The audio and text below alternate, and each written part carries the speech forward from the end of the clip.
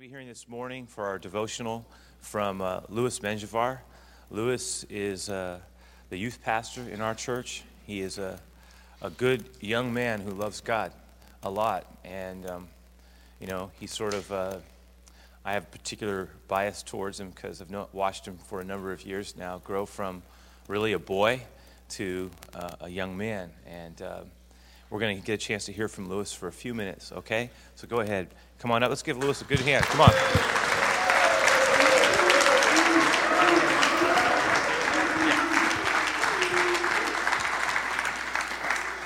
Hey, you guys. It really is a privilege to be able to share with you guys this morning. And I don't know, I was thinking about this and praying about it, and I just want to really share kind of from more, with teen perspective. And I kind of want to share from Philippians 3:17.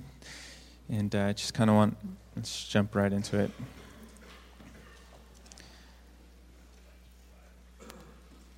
Philippians 3:17.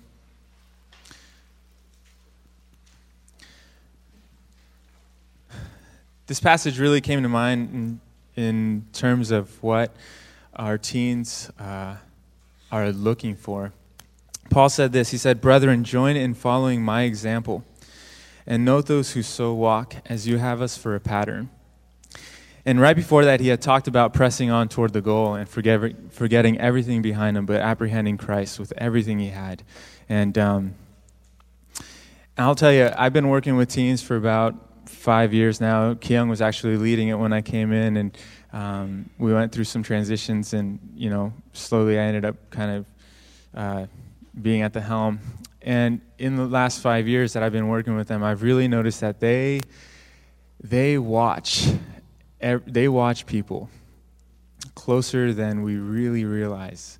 I think the best times when I understand a little bit of how closely they watch us is when we have camps, when we go away for a week, place similar to this, and we're late night, and they kind of let their guard down.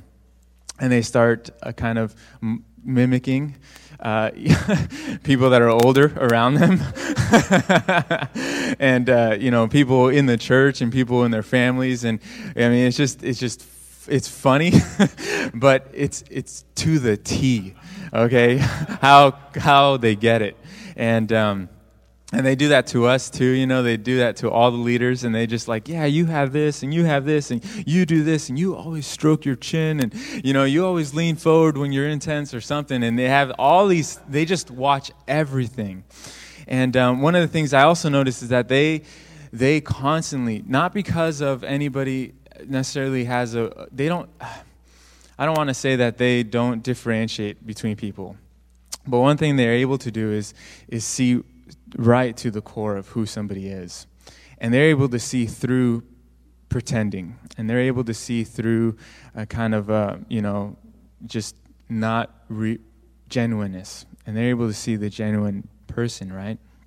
But they're also, because of the fact that they're teens, anybody who's older and who's around them, they end up looking to kind of follow in their steps.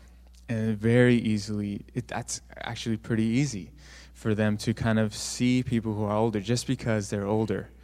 To say, especially if they're part of the church, and there's kind of an unspoken expectation that they know what they're doing. They know how to follow Christ. They know how to live life.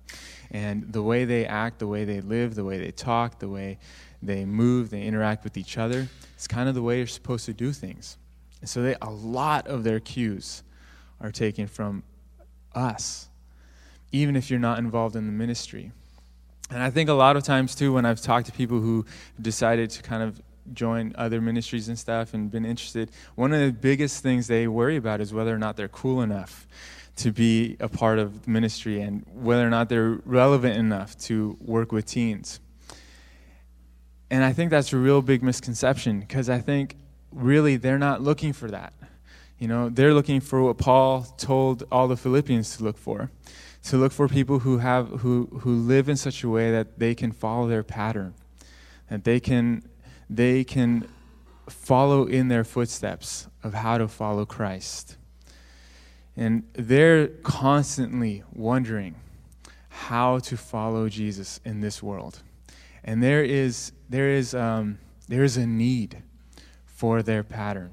There is a need for pattern setters in that generation, and in children younger as well.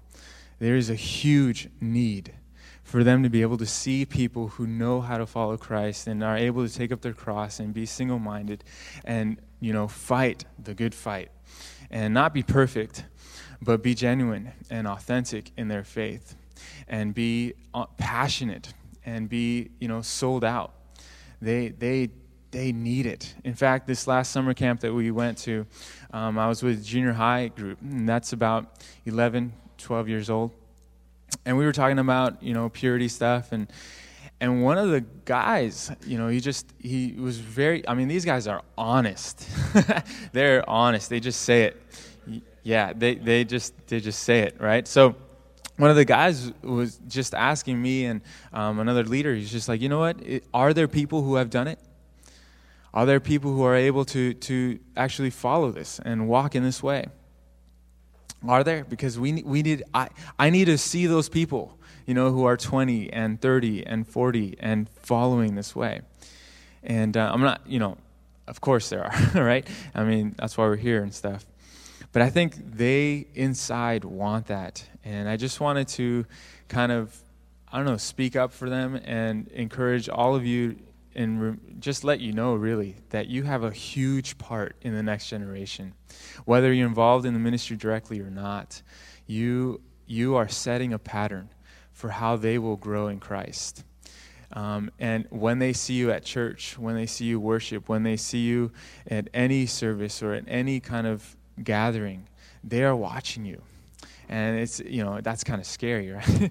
But they are looking to you, whether they know you or not. Whether you're on stage, you're roadieing, you're ushering, parking, whatever you're doing, they're looking to you.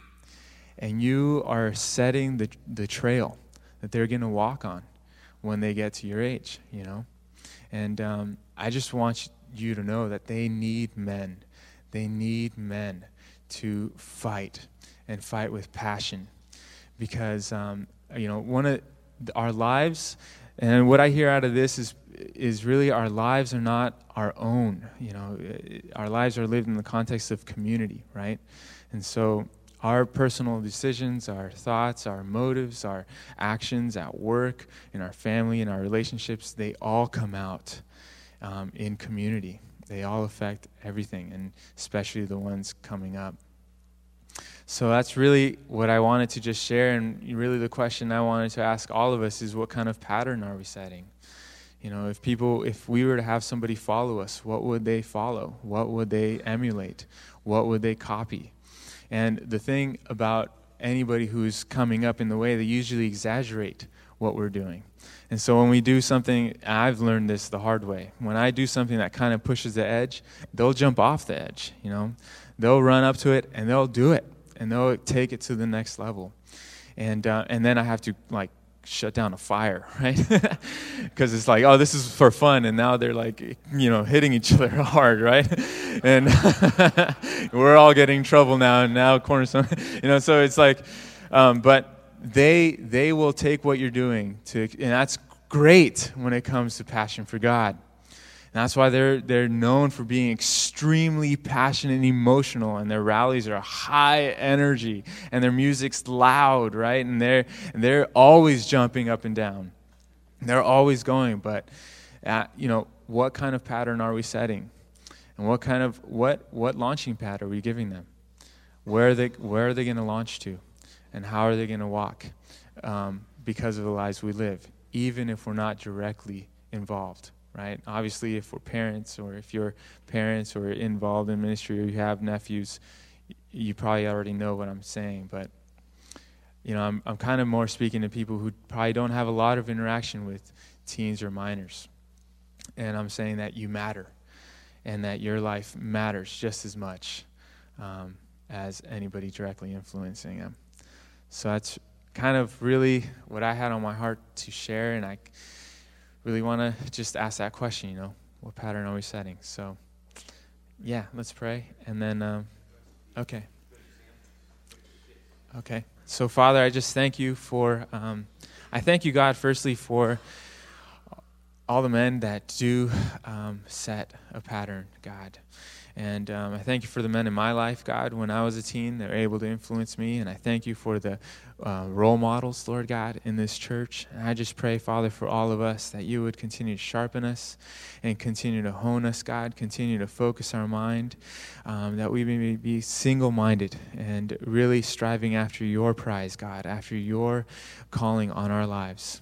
I ask, Jesus, that you would strengthen us with your Spirit, keep us with your word, God, and train us, God, that we would be able to set a pattern for the coming generation, that they would be farther ahead of us and, stronger for the life that we live.